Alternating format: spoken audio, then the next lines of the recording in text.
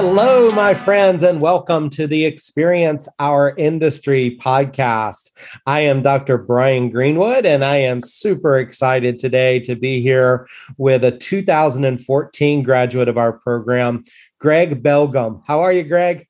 Hey, I'm doing really good. Thanks for having me. Yeah, thanks for being here. I'm super excited. You know, if the listeners could see you, they would see you, but with a big map of the world behind you. And it's so exciting what you're doing. Greg is currently the Vice President for Strategic Partnerships for Living and Learning International, a study abroad program. And super excited, Greg, to hear all about your experience working in that realm. Obviously, it's a exciting but challenging time to be involved with travel and tourism. And so we're going to talk about some of those issues and challenges and opportunities that lie ahead. But let's go back in time first and let the listeners hear about where you came from. Where are you from originally, Greg? Yeah, absolutely. So I grew up in San Jose, California. So just about 3 hours north of Cal Poly, South Bay, San Francisco Bay Area. It was a great place to grow up. A little neighborhood there called Willow Glen. Nice. Where I grew up. Nice. Did you have a good community there? When I hear you say a little neighborhood, I start to picture like you on your big wheel and riding around the neighborhood.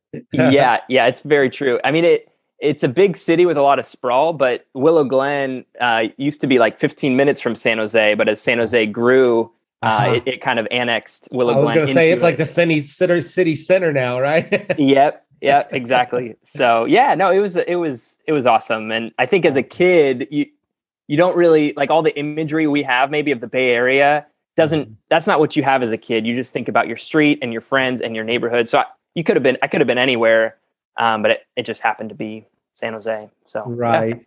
You know, I think that's really an important thing that a lot of times people miss when they think about big cities. Like, of course, big cities have some of those issues that we think about relative to traffic, but and whatnot, but in crowded places and whatnot. But most of us grow up in little neighborhoods where there's little communities that that flourish and are pods, if you will, right? Yeah. That we grow up in. So that's really cool. What did your parents do when you were growing up, Greg? Yeah. So my dad has been kind of in accounting and finance his whole life, but he worked for a number of small companies, some different startups, and then had a season as a consultant and was kind of a fractional CFO for a few different companies. Okay. And so I think he's never been at one company more than 5 or 6 years, but I think he's on his last run right now with a company in San Jose. And then, my mom was a nurse, and she was in a hospital for a long time and then transitioned out to be home with my brothers and I. Right. And then probably in the last 8 years has kind of gotten back into it, doing more in-home care, geriatric, and all of that. So It's been good. Okay, cool. What about siblings? Do you have any brothers or sisters growing up? I do. I heard you mention one there. Yeah. So I got two brothers. Two brothers. So I'm sitting in the middle. Older brother who went to Chapman University in Southern California. Okay. But he's up in the Bay Area, works at Google. And then my younger brother, little company named Google. Yeah, just a little software, something or other. And then my little brother is actually a Cal Poly grad as well, which is fun. Right on. So there's a bigger gap. Major? He majored in business, okay. And stuck around San Luis for a year, worked at an accounting firm, and then is just right now also transitioning up to the Bay Area, his second year post grad, and is on the job search. So okay, right on. So your dad had one that followed him into finance, huh? Yep.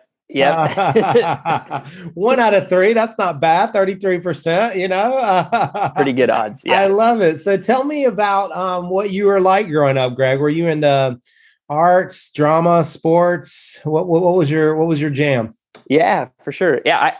I feel like a theme that's been consistent in my life throughout, which definitely started as a kid, was just being pretty social and pretty active. So it was, a lot of time with friends, a lot of social stuff. But sports was probably a big through line. I played soccer all growing up. And then in high school, transitioned to play in volleyball. We had a really cool volleyball team at our high school, and we played year round. So we had a club team that played in the off season, and actually played a year at Cal Poly on the club team for men's volleyball, which was really fun. So right on. Yeah, growing up, I feel like sports and social life was pretty significant. Gotcha. So do you remember like a Halloween costume or something like that where you had this dream job that you were like definitely going to do growing up? Do you have any of those memories? Well, I definitely was a cowboy multiple years in a row, I think. But I don't think that was my dream job. Yeah. Well, but maybe that was the Cal Poly connection, right? It could have been the Mustang, right? That is true. I know it's funny you mentioned my little brother going into accounting. I think as a child, I said accounting as well, actually, just because it's what my dad did, and I didn't really know what that meant. And then my freshman year of high school, I took a placement test where they kind of pair you with a career. And I think I scored high for law enforcement or something. So I thought, oh, that sounds good as any. Oh. So I kind of had that on my radar for a few years, kind of as a placeholder. Mm-hmm. But yeah, transitioning into college, I think I kind of let that go a little bit and was kind of open. So. Right.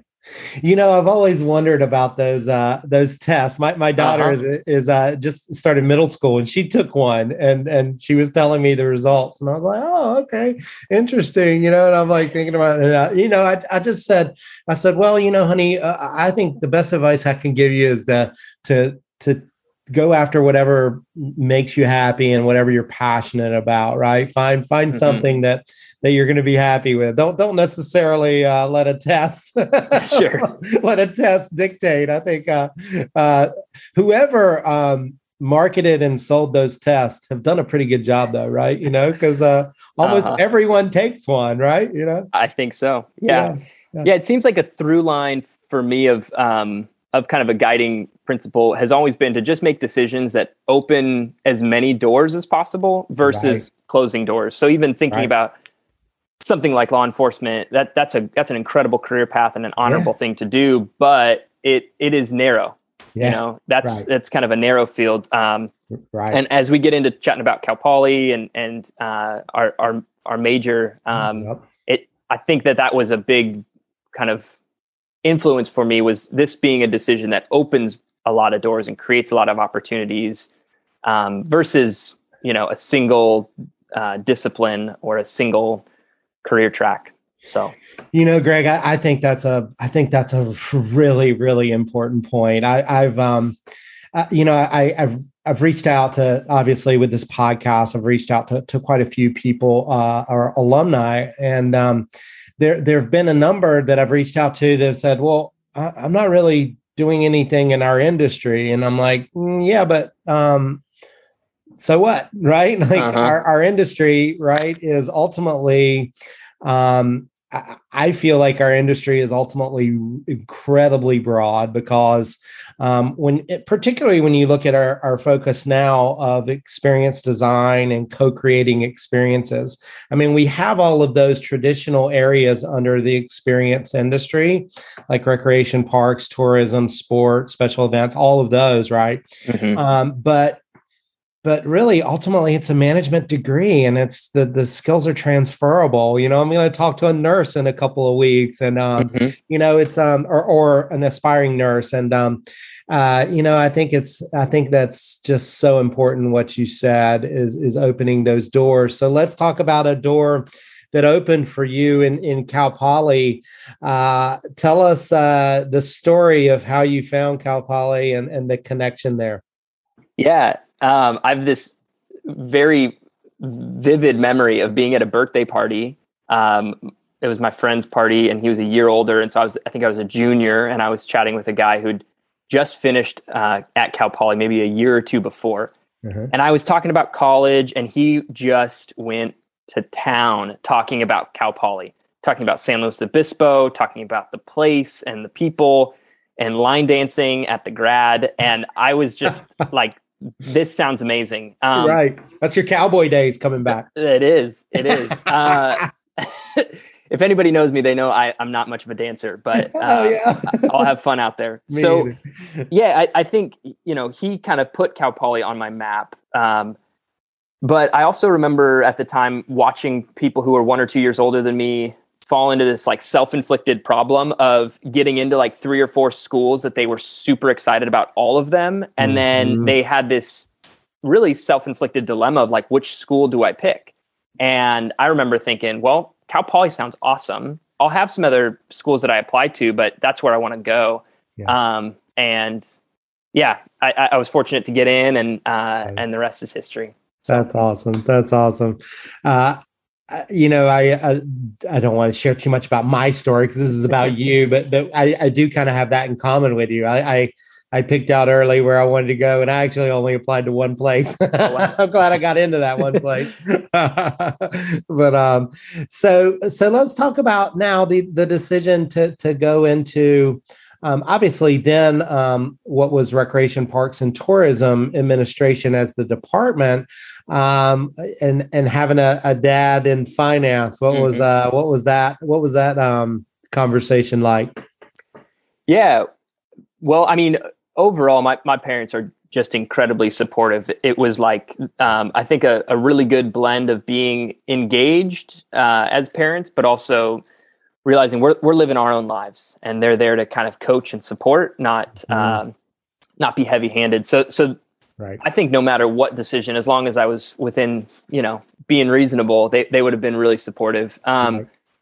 But selecting this major, actually, I didn't start at Cal Poly as an RPTA major. I actually okay. I transferred. Yeah, so I started as a modern languages and literatures major. Did you really? Yeah, which I remember being at home and working on the application, and you have to pick a major. So there's a drop down on the application, and I was picking between Parks and Rec and modern languages, and I think I didn't really know. And so I just picked languages thinking, well, that's something really specific. Like I'll be bilingual at the end of college. Right.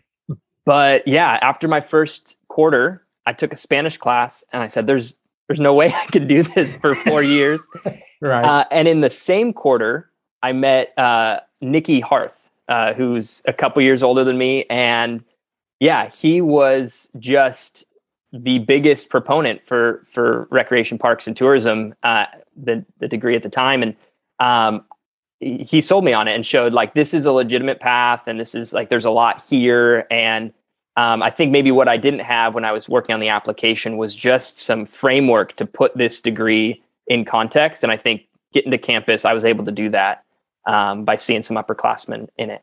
So right on. Well, that's a full circle one. You'll be the 58th podcast, and Nicky was the second ever podcast I did. Nice. I don't know if you got a chance to listen to that one, but wow, Nicky is such a great guy and such a great ambassador for the program now, and obviously for the program back when he was in school. That is so cool. Yep. A lot of people don't know that he was like he was I know this, that he was the cafe's cover boy for RPTA, like with his surfboard and the standing out in the middle of the field. So that was pretty cool.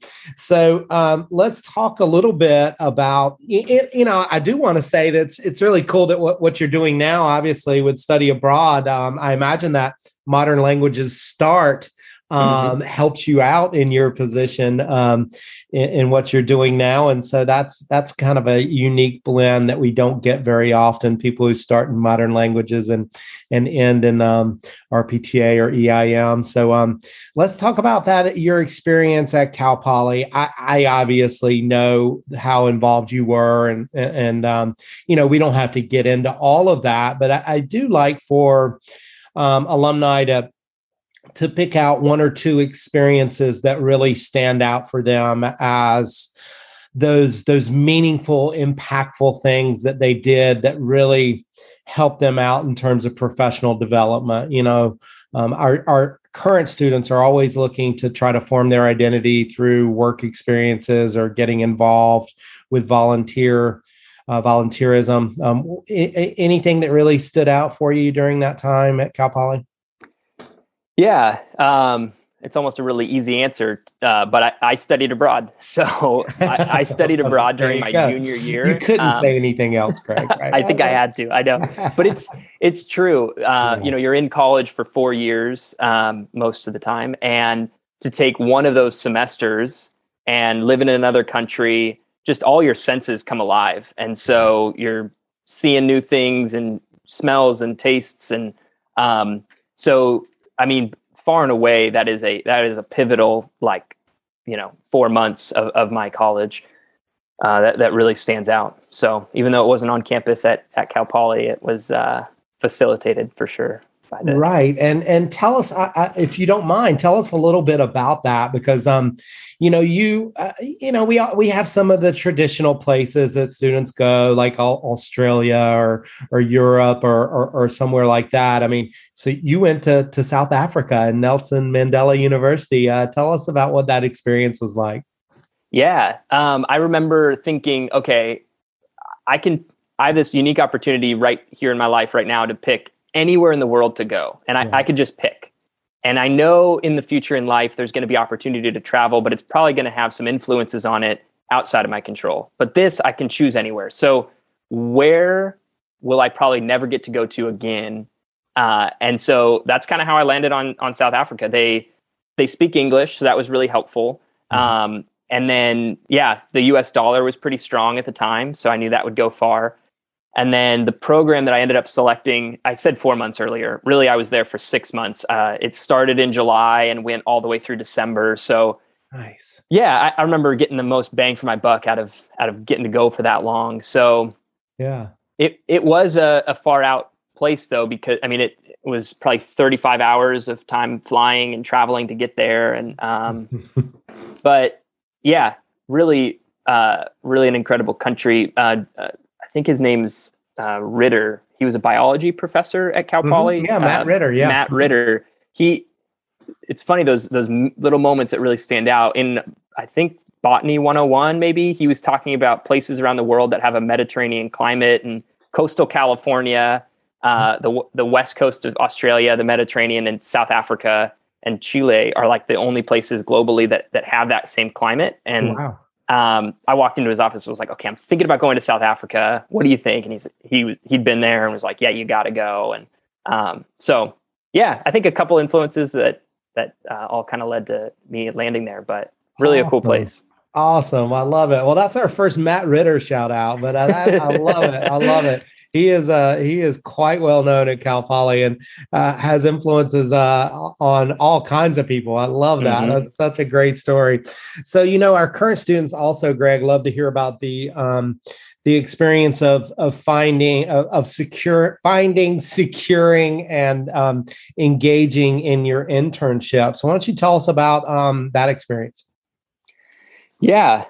So I did my internship here in Atascadero at Atascadero High School. And I interned for the activities director. And so she was in charge of all the student events, ASB, leadership. And so she actually was a friend. My now wife, who I was dating at the time, was one of her students. And so I'd gotten to know, her name's Anna Furry. I'd gotten to know her just through my now wife, and asked if I could do an internship for her. And so we kind of put that together, together. She didn't have a specific internship program, but she had the space to create one. And it's amazing thinking now, prepping for this call, the amount of parallels between that internship of designing what that 3 months looked like, mm-hmm. and kind of needing to create some guardrails for the internship by necessity, but really having a lot of opportunity to design whatever we wanted that internship to be. Right. To even my role now, where I'm on a really small team, and I need to create some guardrails to know what do I do every day when I show up in the office. Mm-hmm. And so it's really nice having the openness, but also it's kind of a challenge too to figure out where the ends of the walls are. So yeah, that was how I I mean, it was just a personal connection, and I made the request, and she said yes. So I love that example, Greg, because, I've told students a lot over the years, it's, you never know where connections might come from, and being open, and like you said, you're a social person, and a lot of our students are people, are drawn to people, right, and are very social, and so not being afraid to talk about your interests and to talk about what we're doing in the department. I mean, you never know who might hear it, and where it might resonate with them, and where you might end up afterwards, and so I love that. I love that example. So let's talk about, let's start moving towards your current position. I know you had a stint at MindBody pretty soon after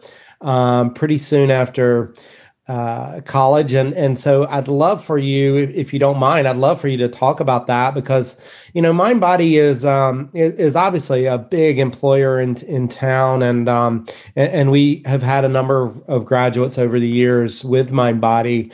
So can you talk a little bit about that experience and what it was like, how you secured that job, and your experience there, what it taught you?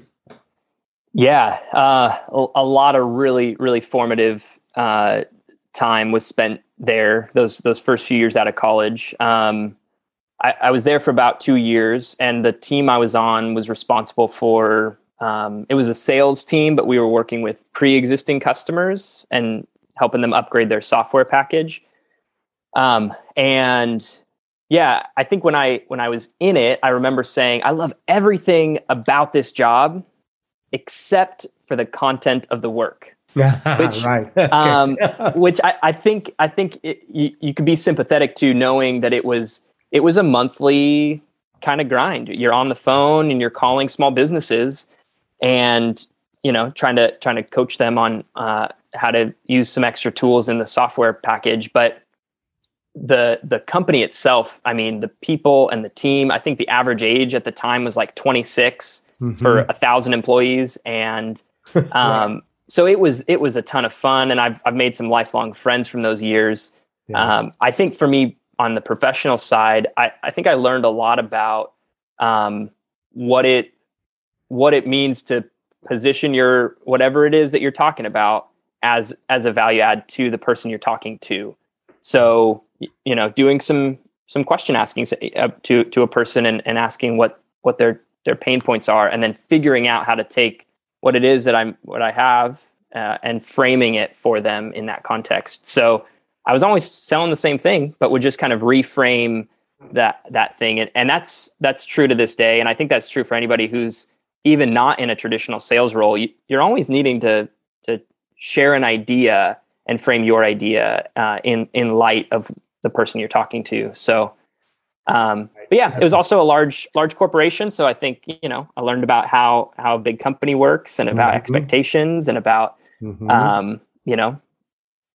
all the professionalism side of it as well. Yeah. Well, I love that you touched on sales a little bit. Oh, geez. Sorry. I'm glad we're not on the video, because people would have just seen like a feather fly into the air and then go into my mouth. That is the the fringe benefit of having a cockatiel in the house. Nice. My daughter talked me into allowing her to get a cockatiel a couple months back, and yeah. So if you hear any tweeting in the background, that's the bird. Nice. I don't know if you saw that. Did you see that? I did. Yeah, I saw that. See it? I was like, I think I must have swallowed it, because I have no idea where it went. It's terrible. But anyway, maybe that's good luck, right? A feather.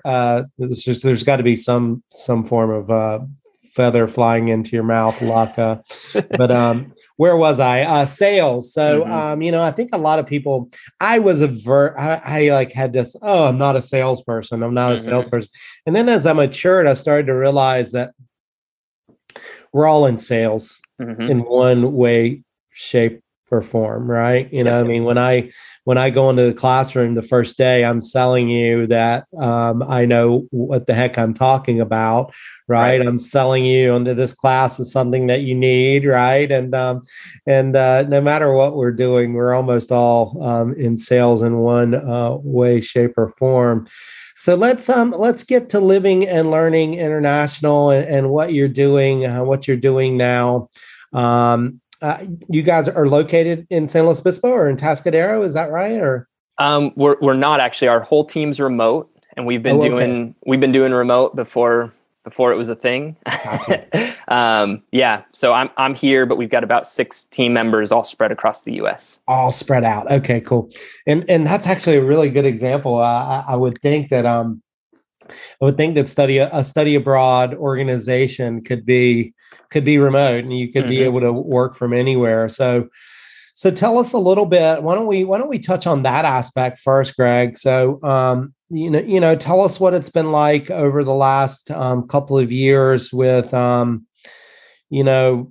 to run a business that's centered on travel and tourism amidst a global pandemic where obviously there's huge challenges along those lines. So what's that initial period been like? And then we'll get into more positive stuff. How's that? Sure.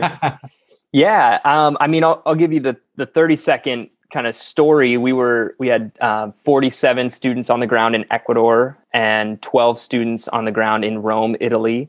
I was in Rome, Italy at the time in end of February, early March. Italy was the first country outside of China. I think you can fact check me on that. Check the show notes for an update. But I believe Italy was the first country outside of China that really saw that happen. But it was in the north. And so we're thinking, oh, we're down in Rome. This is no big deal.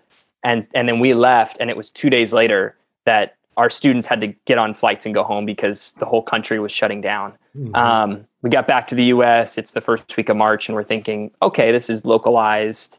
And then it was another week later, and the country of Ecuador said, we're closing our airport in 48 hours. And so you got to get everybody out. So we had 48 hours to get 47 students on flights and get them home. So yeah, spring of 2020 was quite a whirlwind, but we were able to make that happen. And then for us, this is an us story. We pushed pause on summer 2020. We pushed pause on fall 2020. But then this past spring, we were able to be back up and running in Ecuador. And so the country of Ecuador said that they've got some restrictions. And so we said, what are those restrictions and how can we operate within those? So yeah, our team was open to it. The students were open to it. Something really cool. There's a lot of students who were saying, I need to take classes online all semester. I could sit in an apartment in Los Angeles, next to my college, or I could go sit in an apartment in Quito, Ecuador, live in community with other North American students, travel. And so there was a handful of students that weren't even taking our classes. They were just online students in our program. So that was a pretty cool takeaway. Oh, awesome. But yeah, we're here. What is it? 18 months or something after that kind of kickoff of COVID. And we're operating fully within kind of the constraints that every country that we want to go to poses. Right.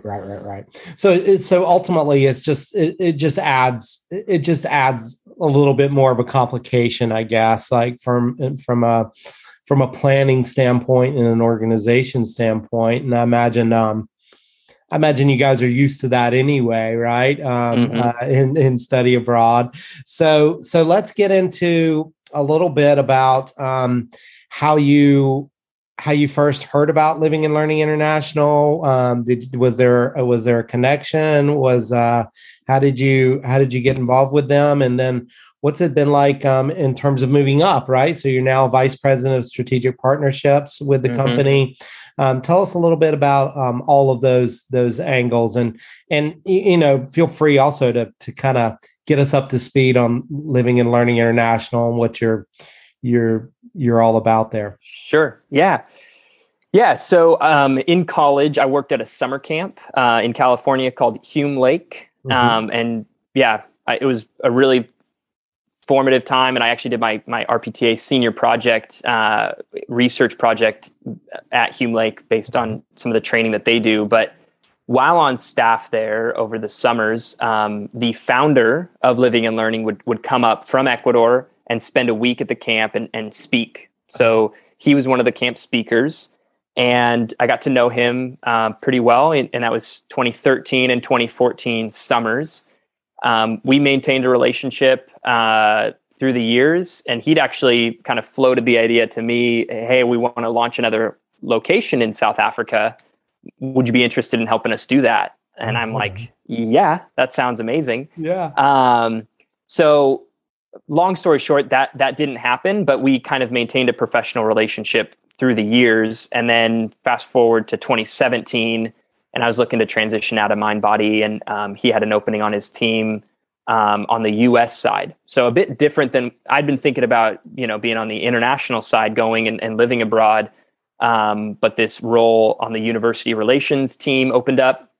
And really the purpose of that role was outward focused, trying to get more institutions, colleges and universities on board with our programs, so that we could recruit students and have, increase our enrollment was our directive. Right.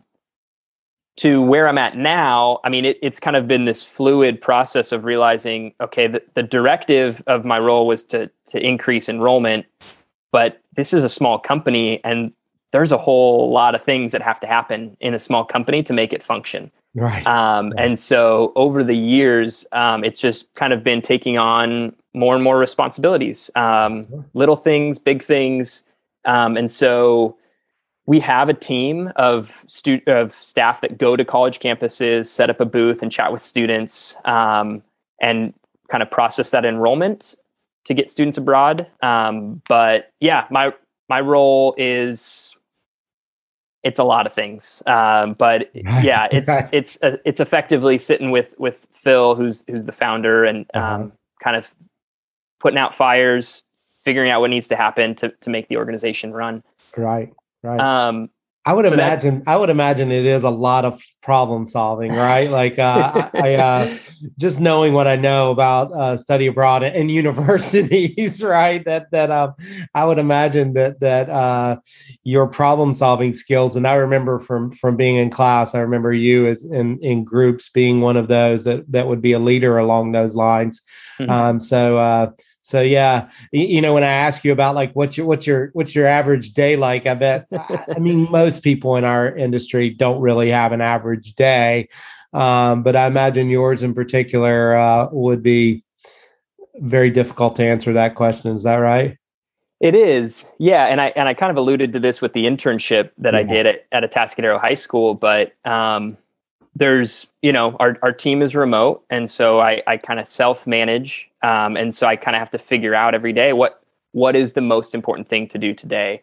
And I find myself often drifting into, the things that are on fire, which are sometimes the things they're important, but they might not be the most essential. And so I think there's a grid of kind of identifying what's important and what's urgent, and how do you spend your time on the things that are really important, but they might not be urgent. Mm-hmm. And so it takes a lot of discipline, I think, to let something sit on fire for 4 hours. That's going to be okay. I'll get to it in the afternoon and give some attention to the things that are really important. So most definitely, you're seeing that look on my face because I have a really bad problem with that, Greg. I think maybe when I was wearing that costume for Halloween, maybe I was always wearing a fireman's hat because I feel like I gravitate towards the fires and don't pay attention to clearing the brush enough and in the forest. But wow, that's such a deep and great thing to reflect on and appreciate you bringing that up.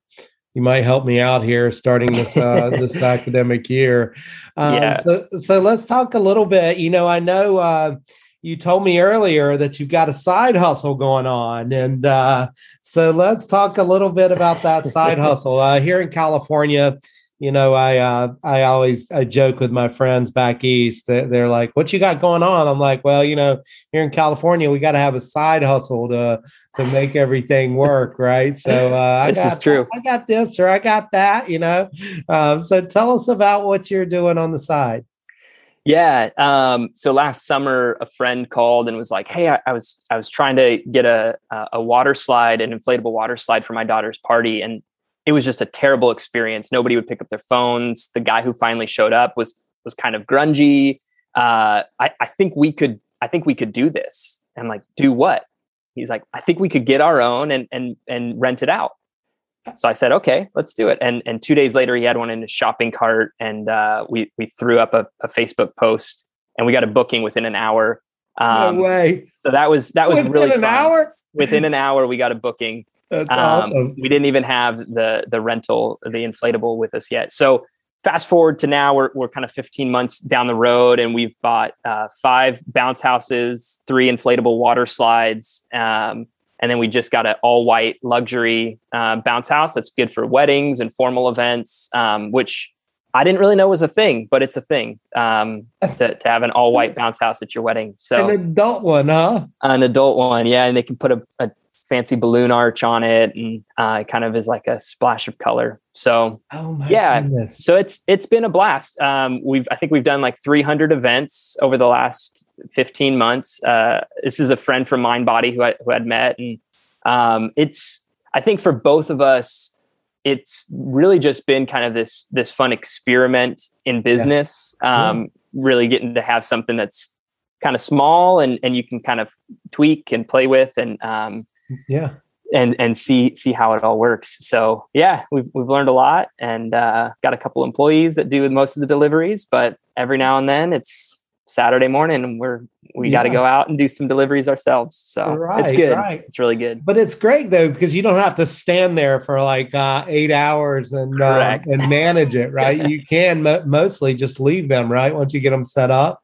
Yep. Yeah. We'll do maybe 10 events on a weekend, and we'll do some deliveries, drop them off at birthday parties, and then take off. So that's awesome. Yeah, that's so cool. I love that. I love that entrepreneurial spirit, and I love the fact that he said an hour later. We had it in our shopping cart, and an hour later. Yeah, and I mean, I'm picturing you at Costco going, "Oh yeah, hey, we just got a post. Let's go take this thing over." I know. No, I mean, not a physical shopping cart. It was an online purchase, and what was challenging was that the booking was for a week and a half later, and we thought the delivery was going to show up, but it wasn't. So it was the week before, and we got an event on Saturday, and this one was delayed. So we called a company in LA, and they were able to do a 2-day shipping. So that's how we went from one unit to 2. Nice. Pretty quickly. Yeah. Yep. Right. I love it. Well, Greg, I just want to thank you so much for taking the time today. It's so great to see you, and I appreciate you being patient with me. We had a few technical difficulties there at the beginning, and no one will know about that, obviously, except I just told them. But I really appreciate you taking the time, and just it's so great to see your smiling face. And now I know where to go when I need a bounce house. I'm your guy. I'll be sure to tell people for sure. And if I want to study abroad as well. So thanks so much.